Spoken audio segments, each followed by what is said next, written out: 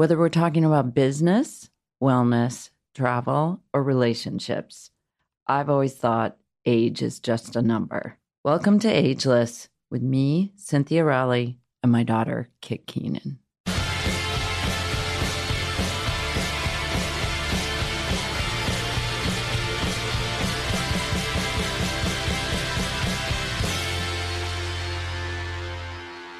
Hi everyone, and welcome back to Ageless. So this is Kit just jumping on to let you guys know that we are so honored to have Amanda Kloots on the podcast today. Amanda is a television personality. You might know her from The Talk. She's also a fitness instructor and author of Live Your Life, My Story of Loving and Losing Nick Cordero. So Amanda tragically lost her husband, Nick, to COVID-19 in 2020. And today, my mom and Amanda have an amazing conversation about the grieving process. I knew growing up that my mom lost her first husband, but I just didn't know the depth and breadth of her grieving process until listening back to this episode. I'm so thankful that in recent years, she's been able to open up to me a lot about what she has gone through. But I hope that anyone listening who has lost someone or is going through a different type of grieving process can benefit from this episode. And I just thank you guys so much for listening.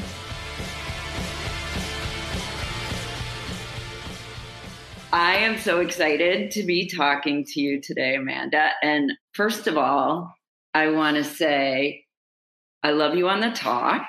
Aw, and thanks. you're with my old best buddy, Jerry O'Connell. Do you know he's been my friend for so long? No, I didn't know that. Well, he's a Montauk kid. And have you met his parents? No, I'm dying to meet his parents, though. I've seen pictures and I've heard stories, but I have not met them yet.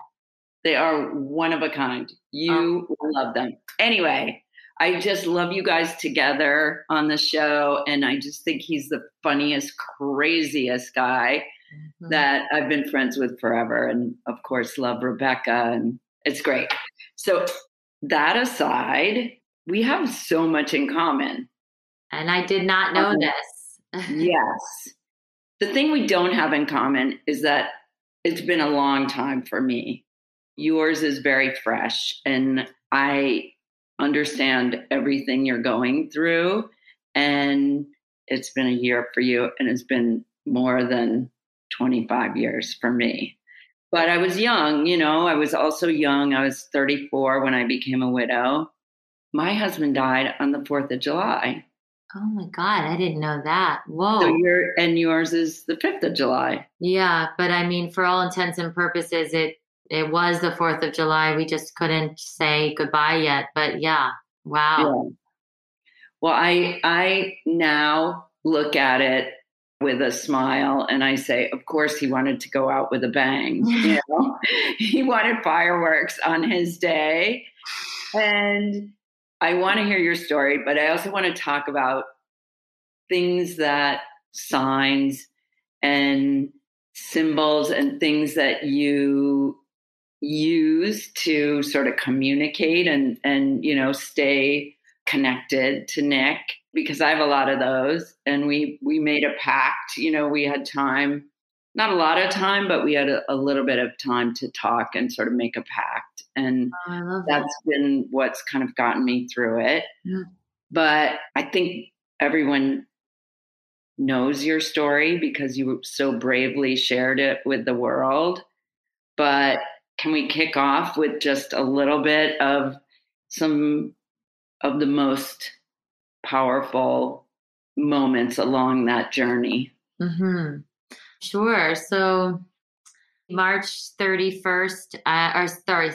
I took Nick to the emergency room, dropped him off on the corner at Cedars-Sinai Hospital. I, of course, wasn't allowed to go in. I didn't think that I would never see him again. And I say that because I never did see him again as that person. I was thinking, I'll see you in 2 hours. I was kind of like, not annoyed, but I was just like, go and, I'll pick you up. Call me when you're done, and we knew he didn't feel good. And of course, the scare of COVID and everything. So, we didn't hug, we didn't kiss. I know he didn't hug or kiss Elvis. And he walked away, walked into the emergency room. That was the 30th of March. The April 1st, he was in the ICU. That night, they put him on the ventilator.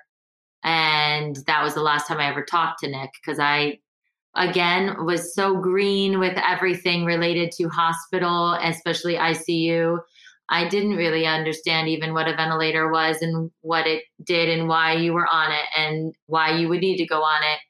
And then he had his leg amputated he died on the table on the 10th. They resuscitated him, put him on ECMO on the 11th. He had his leg amputated on the 18th.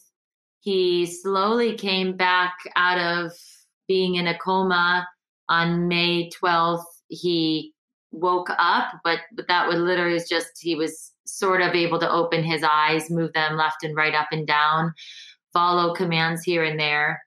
Gosh, from then on, it was tracheostomy. It was dialysis constantly. It was a pacemaker for his heart, a feeding tube. The weight loss was terrible. He went in as 225 pounds, died at 148. It was a roller coaster of up and down, feelings of he'll make it. And then feelings, 20 minutes later that he has an hour to live. And then back feeling like he's going to make it.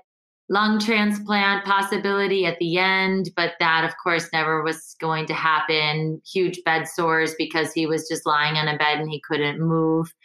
Hooked up to possibly every machine you could possibly have to run your body. And then, on July 5th, he passed. That's the highlight reels. Yeah.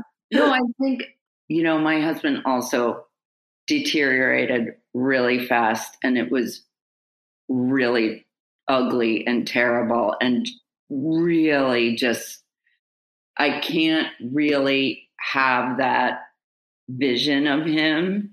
I try to only really think of him in the best, most fun, laughing and playing pranks on me and that's how I want to think about him.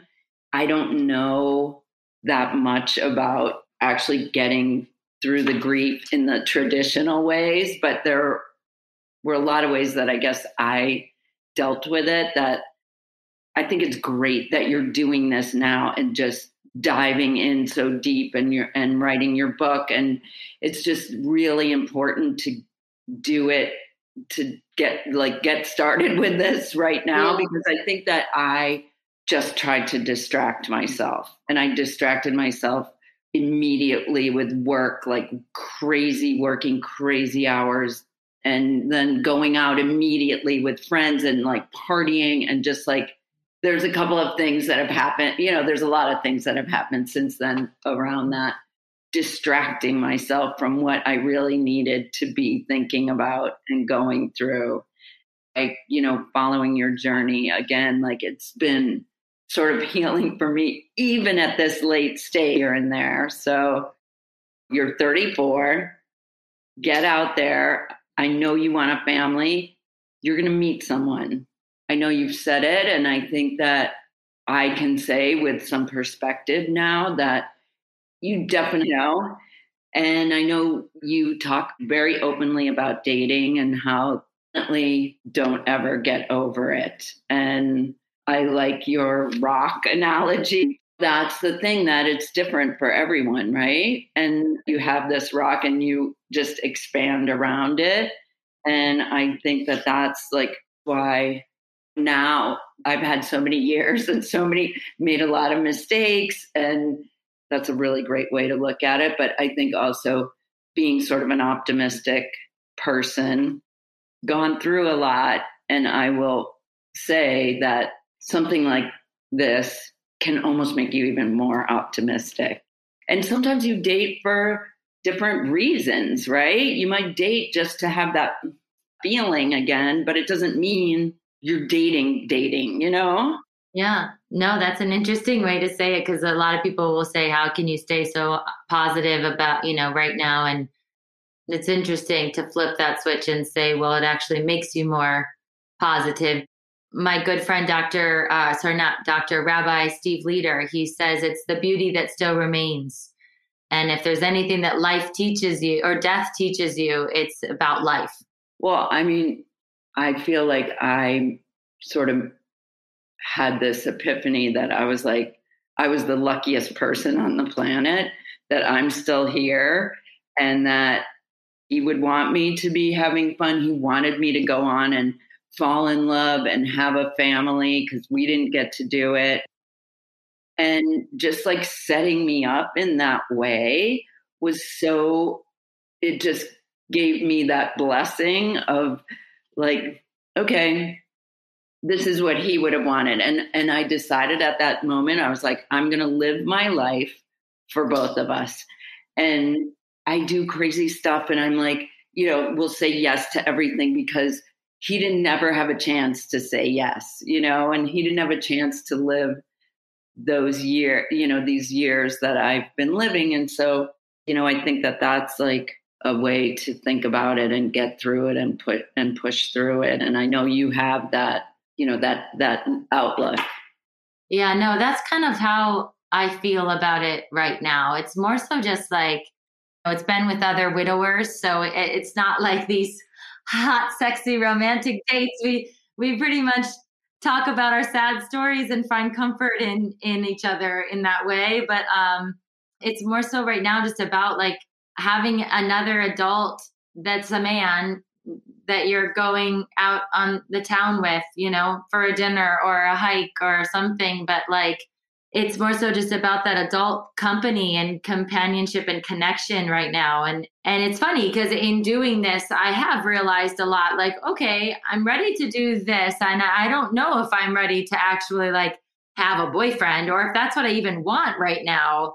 I don't know if I want a boyfriend right now, but it's been helpful to just go on these few dates because it helps you find out where you are in this whole process. Yeah, it's just been extremely informative. And, it also made me feel like, and I feel like you'll understand this too. It's like, it made me realize this happened the other day. I was just kind of like, you know what? What's great about my life right now is that I don't need to find anyone, like I don't need to find Nick's replacement so that I can live or that I can support myself or that I can support my family. It's like, no, I'm actually in a really good place. I have a great job. I work hard. I love my son. We have a great connection. I can take care of us.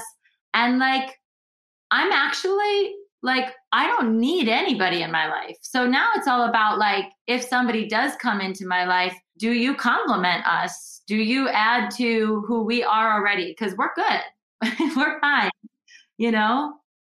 I used to be such a person of everything happens for a reason, or just because of my years on Broadway and performing, I would go to auditions and I wouldn't get them and I'd be heartbroken. But then I would be like, it's okay. It's, because there's something else out there and like everything happens for a reason. Right. And so that was such a huge part of me. And then something like this happens and that phrase just doesn't work. Right. That phrase no, it doesn't make sense. And part of what I'm going through right now in my grief process is like, this just doesn't make sense. Like, and it's not fair. And I hate that Nick barely got to be a dad and he's missing out on everything that's happening with Elvis. And it just really sucks. And so it's very hard to think about everything happens for a reason. People will still say that to you, or they'll say, God doesn't give you things that you can't handle. And you're like really? Like, that doesn't really help either. I think it's more so of a thing for me where it's like, I look back and I'm like, wow, the things you go through in life really shape you and help you figure out who you are. And they happen maybe for a reason, but not they happen for a reason. I don't know. Does that make sense? Yeah. Yeah. They're happening as a trajectory that you are, as a journey you're taking in your life. but not because of some fateful, I don't know. Yeah. No, it's hard to put into words, but I think it's easier for somebody who hasn't gone through something like we have to say that phrase. And then I think when a widow or a widower says it, it just holds a completely different meaning, even if we understand what that phrase is. It just, I don't know. It's almost like we have no other choice, right? This happened to us and we really don't have another choice other than to move forward. Even if you're moving forward as I can't get out of bed and I'm sad for 2 years straight, that is your process of moving forward. And so we don't have any other choice because we still are on this earth and we still do have to live and we still do have to work and provide for ourselves or whoever we're providing for. And so it ends up, unfortunately, maybe not happening for a reason, but defining who then we change to be. I really feel like without that experience in my life, I wouldn't be as strong a person. I wouldn't be as grateful. I wouldn't be as risk taking in a lot of ways.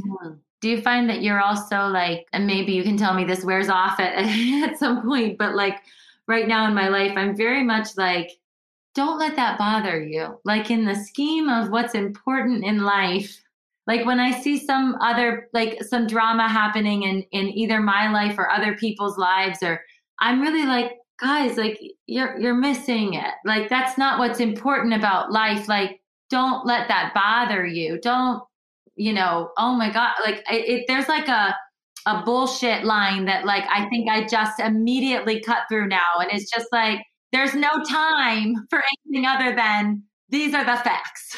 That is it. Guess what? That is a gift that will stay with you for the rest of your life, because that is people. I always say I can kind of tell like if somebody's been through a loss and not hasn't experienced that at all, because there is that just cut through the shit and you're like, wait, come on, what's the bright side of this? What's the big picture? Let's just focus on that. Yeah. Don't get bogged down by all the other stuff that doesn't mean anything. Yeah. I feel like that's going to be with you for life. I think about that every single day still. Yeah. All right, good. Yeah. I think it's a gift. I love that you're saying that because you're right. It is. It's nice to just have this meter now where it's just kind of like, give me truth, give me honesty, give it to me. What is it? And like, let's get to the point of it. Whatever it is, you can take it because you've been through the absolute worst thing that could ever happen. Yeah. Okay, what else can we talk about? I'm trying to like organize all my thoughts, like. Yeah, no. Well, actually, I would love to like, because we were talking slightly about like the dating thing, like, because I'm so inquisitive about how it all kind of starts to work in a good way. And you've obviously found love again and you have a family now. And like, how was all of that for you? Because right now my brain is like, I don't mind having a dinner with somebody, going on a drink. I actually love the company. I get maybe even excited, but don't try to hold my hand. Don't try to touch me. God forbid, don't even come in for a kiss because I will be like swatting you away. Like, don't even, but call me back and ask me to go out again. And how do I look right now? Is this sexy? Tell me I'm pretty. Because I still want to be sexy. Yeah.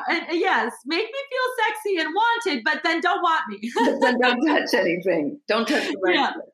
I mean, that feels right to me. I mean, I don't have, the answers. For me, it was just like, I kind of jokingly say when I go to the doctor's office, I can check all the boxes: widowed, married, divorced, like all of those. I'm like, yep, all three. Me too.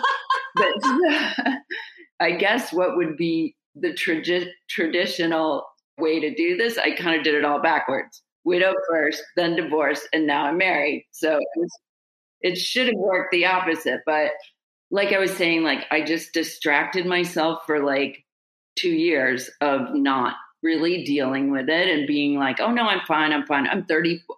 Like being 34 was like, there was nobody I could talk to. There was no peer group, like anything I knew about widows were like my Italian great aunts that still dress in black for like 50 years after their husbands died. You know what I mean? So like, I didn't really have any kind of way to even have it register or something. It just didn't, like, I didn't have any point of reference for anything and not really anyone to talk to. And it was pre-social media. So it wasn't even like there could be a conversation. So I just avoided everything. And I was getting older, and at around 38, I guess, I decided, well, I really want to have a kid. And of course I have to get married first, which I figured out later, you actually don't have to, but at the time I was like, okay, well, this guy seems nice. And he is a super nice guy. We got married. I got pregnant right away. And like a year into it, we weren't together anymore. But I felt like if I don't do this now, it's going to be too late. Nobody's going to want me. I felt this like sense of urgency that wasn't even a reality. But like at the time, that felt what I needed to do. And so I did it. And thank God I have my beautiful Kit, and that's great. And her dad is a really nice guy and kind of in the background. And so then I was a divorced widow with a little girl, which is divorced widow with a little boy. Which makes it even, I had to constantly keep telling myself, like, no, you're okay. You're going to have love in your life, whether it's a guy you're with or you're just going to be with your daughter forever. And I remember when she was born, I said, you are going to be my best friend for life. And we are going to go on so many adventures, and we are going to just live life, the two of us. And that was great. And while we were living our lives together and having all these adventures, a guy that I knew that was a friend of mine from a long time ago kind of came back into the picture. And again, we were just friends for a while. And then I really wanted to have another kid. And at this point I was really old. So I was like, had to do IVF, and I was like, okay, I need a sperm donor. And he was like, what about me? Am I not good enough? And I was like, well, I don't really want to get into that. I just want to have another kid, and I don't want to get married, and anyway, so we ended up having Gigi, my youngest daughter, and then later getting married. So I don't even know what any of that means. It was a roller coaster, like you say, where you're just like elated 1 minute and just like crying. Like, well, there was something I read a while ago. Didn't you say something about driving your car and you're crying so much you have to pull over because you can't see all the time? Yeah. Driving is the worst. It always hits me in the car. Yeah. And it's so hard driving around. And it's crazy too, because Nick and I didn't even really spend much time together in Los Angeles. So it's not even like I'm driving past things, places that we ate at or memories. It's haunts you. There's something about driving, and I don't know, maybe you're like looking at a restaurant and people are eating outside and, it's a couple, or you're watching a family stroll their kid, or all the things that just like, they just trigger you and you just, start crying. But it's the weirdest thing, because it's literally like a minute, maybe two, and then you're fine. And then you go, it's like the weirdest thing. You literally feel bipolar. It happens to me so often that I'm like, wait, 2 seconds ago, I literally was just like bawling and shaking and hugging myself. And now I'm okay. I mean, not okay, obviously, but not crying and bawling and shaking myself. But I think that's like, I mean, I don't know if I should say this, but I don't think that ever stops. You're always going to think about him. Every day you're going to think about him. And you may have a relationship and it's never going to replace that. Never, never, never. So you're always going to be thinking about him and crying. I mean, I think about that all the time. Just, I think because of Elvis too, like everything he'll do, I mean, I took him to his soccer class the other day, and just watching him play soccer, and like, you're just, like, it hits you. I mean, like his first day of like kindergarten. Oh my God. Like anything he does, his first, baseball game, or the first time if he's a performer, or he does any kind of performance at school and he's up on a stage singing, I mean, I'll be a basket case. I mean, so you're right. I mean, it will never go away, even if I find love again and I'm married again, and obviously would hopefully be very happy in that relationship and love that man as much. That pain will never go away, which is, I think, what is hard about when people will say something like, I can't believe you're dating again. Do you not love Nick anymore? Or I can't believe how fast you got over his death. It's like, oh my gosh, like people don't understand the sting of their words, and how you're like, oh, trust me, I will never get over. I will never get over that. That will always sting. It will always sting. It's crazy, Yeah. But ignorance, and what can you do? It makes me so mad. Yeah, I know. People feel like they can say that, or they can judge, and there's just no way anyone knows what's really happening, and there's no like rule book for the timeline. Well, especially too, because like what you said, your husband was like, you better go love again, and you better, you better do all of this. And Nick could never talk to me, but I know he would have said the same. He would have made it a point, and I would have gone, no, never again. I'm never loving anyone again. And he would have been like, yes, you are. You better. There's a funny, I heard Chrissy Teigen one time say that if anything ever happened to her, she always carried a note in her pocket that says John did it, because she doesn't want him to ever find love again. She's like, you can never be with anyone else. So she carries a note around that says John did it. Oh my God, that's so funny. But I don't know if you have that feeling about guardian angels, or like feeling that there's something protecting you and Elvis, but I definitely do. And I think that is going to kind of like push you forward, and you're going to know when it's okay. I think so. I keep saying to Nick, because I totally agree with you. And I'll tell you, before he died, I don't know what I believed about, guardian angels and spirits and signs. I honestly don't know. Like, I don't think I could have said a yes or no. But now I am like, oh my gosh, it's crazy. I'll get in the car and I'll say, okay, Nick, I'm really missing you. Like, you got to send me a sign. And within minutes, something will happen. And it's crazy.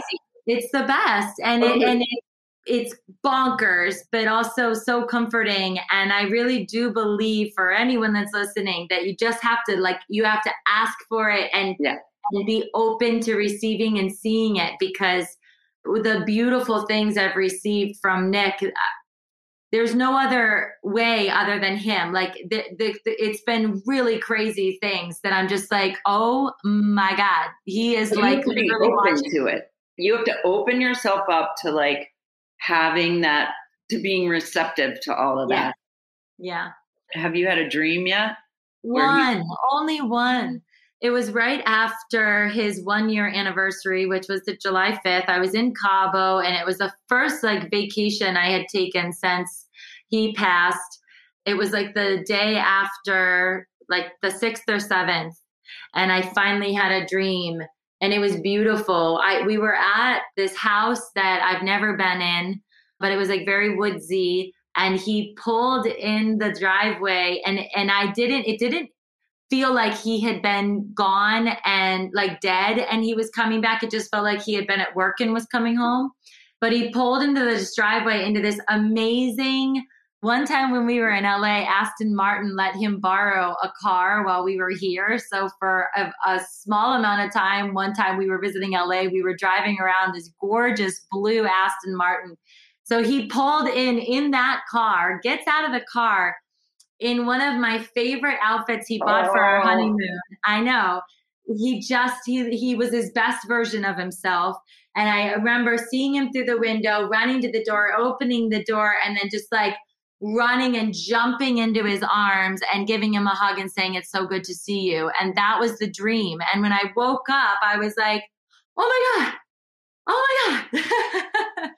But that's the only one I've had. But I'll take it. It's so real, right? I still have dreams where it's just normal. Like we're going to the movies because he loved to go to the movies. You know, like we're going to the movies and it's just normal. You know, we're just talking and having fun and like getting popcorn, whatever, you know, like silly things like that. But it's real. I really, truly think it's like them letting you know I'm okay. And you just keep doing all the good things you're doing. And it's like, I'm here, I'm right here. Everything's okay. Yeah. I know. It was very nice to have that dream though, because so many people since he's passed have texted me or called me or DM'd me and said, I had a dream about Nick and da da da da da da da. And after a while, I was just like, great. So you're like, what about my dream? Yeah, I'm so happy for you that this is your dream. Please keep it to yourself because no, I mean, it was always nice to hear that he did, but you know, you just get so frustrated as the wife. You're like, come visit me. What about me? Do we have to make an appointment? I know, what's going on? And then everyone's like, no, they don't come to you until you're ready. And you're like, I'm ready. I'm ready. No, I think it is such a great feeling. And I think those are all great things. And I think that Elvis is going to keep reminding you of him. And I wanted to sort of say how, even though Kit and Gigi are sisters from two misters, not from Tom, but we freely talk about it. They know all the Tom stories, all these funny, crazy things. And like, they talk about him now. So I think like that openness to be able to share all those stories. Obviously, with Elvis, you'll be sharing those stories a million times a day and all that. But I do think like sometimes people are kind of like walking on eggshells, like they don't want to talk about, you know. And so I think it is helpful to include in conversation, like, oh, well, here's a funny story that Tom used to do, or this is something we used, or, oh, I went there with Tom, you know, like, I think that those things just help you through the process and also help other people to feel comfortable talking about it, asking questions, you know? Yeah, no, I agree with you. One of my like biggest phrases is, how do you keep somebody's memory alive? You say their name. Yeah. You talk about them and, you know, you celebrate their birthday and you celebrate your anniversaries and you celebrate them at Christmas and Thanksgiving. And they, you know, you just don't stop saying their name, because the minute you do it, it makes you feel like they are really, really gone. I mean, they already are gone, but you don't have to stop talking about them or saying their name. They lived, they were here, they were a part of your life. And I think it's beautiful to talk about them. Yeah, I agree. Well, I don't want to take up too much of your time. You're so sweet. It was so nice to talk to you. I do want to say that everyone should read your book, Live Your Life, and follow you on Insta and watch you on The Talk. Thank you. And Tori. I think you're such an inspiration, and your positivity throughout all of this is so magical that I think it's just such a gift that, you know, the world has been given from you and Nick. Thank you, Cynthia. You're so sweet. Thank you for sharing your story with me too. It was nice to talk about it, actually. Good. Well, I'm here. It was so nice to meet you. Thank you so much. You too. Hope you guys loved this episode, and thanks so much to Ginny Media for our audio production. All right, so I'm so happy that you guys got to listen to our stories today. As always, you can follow us on social media and keep up with our work and our crazy adventures. Then you can follow us on Instagram at Cynthia Rowley and at Kit Keenan. Thanks for listening.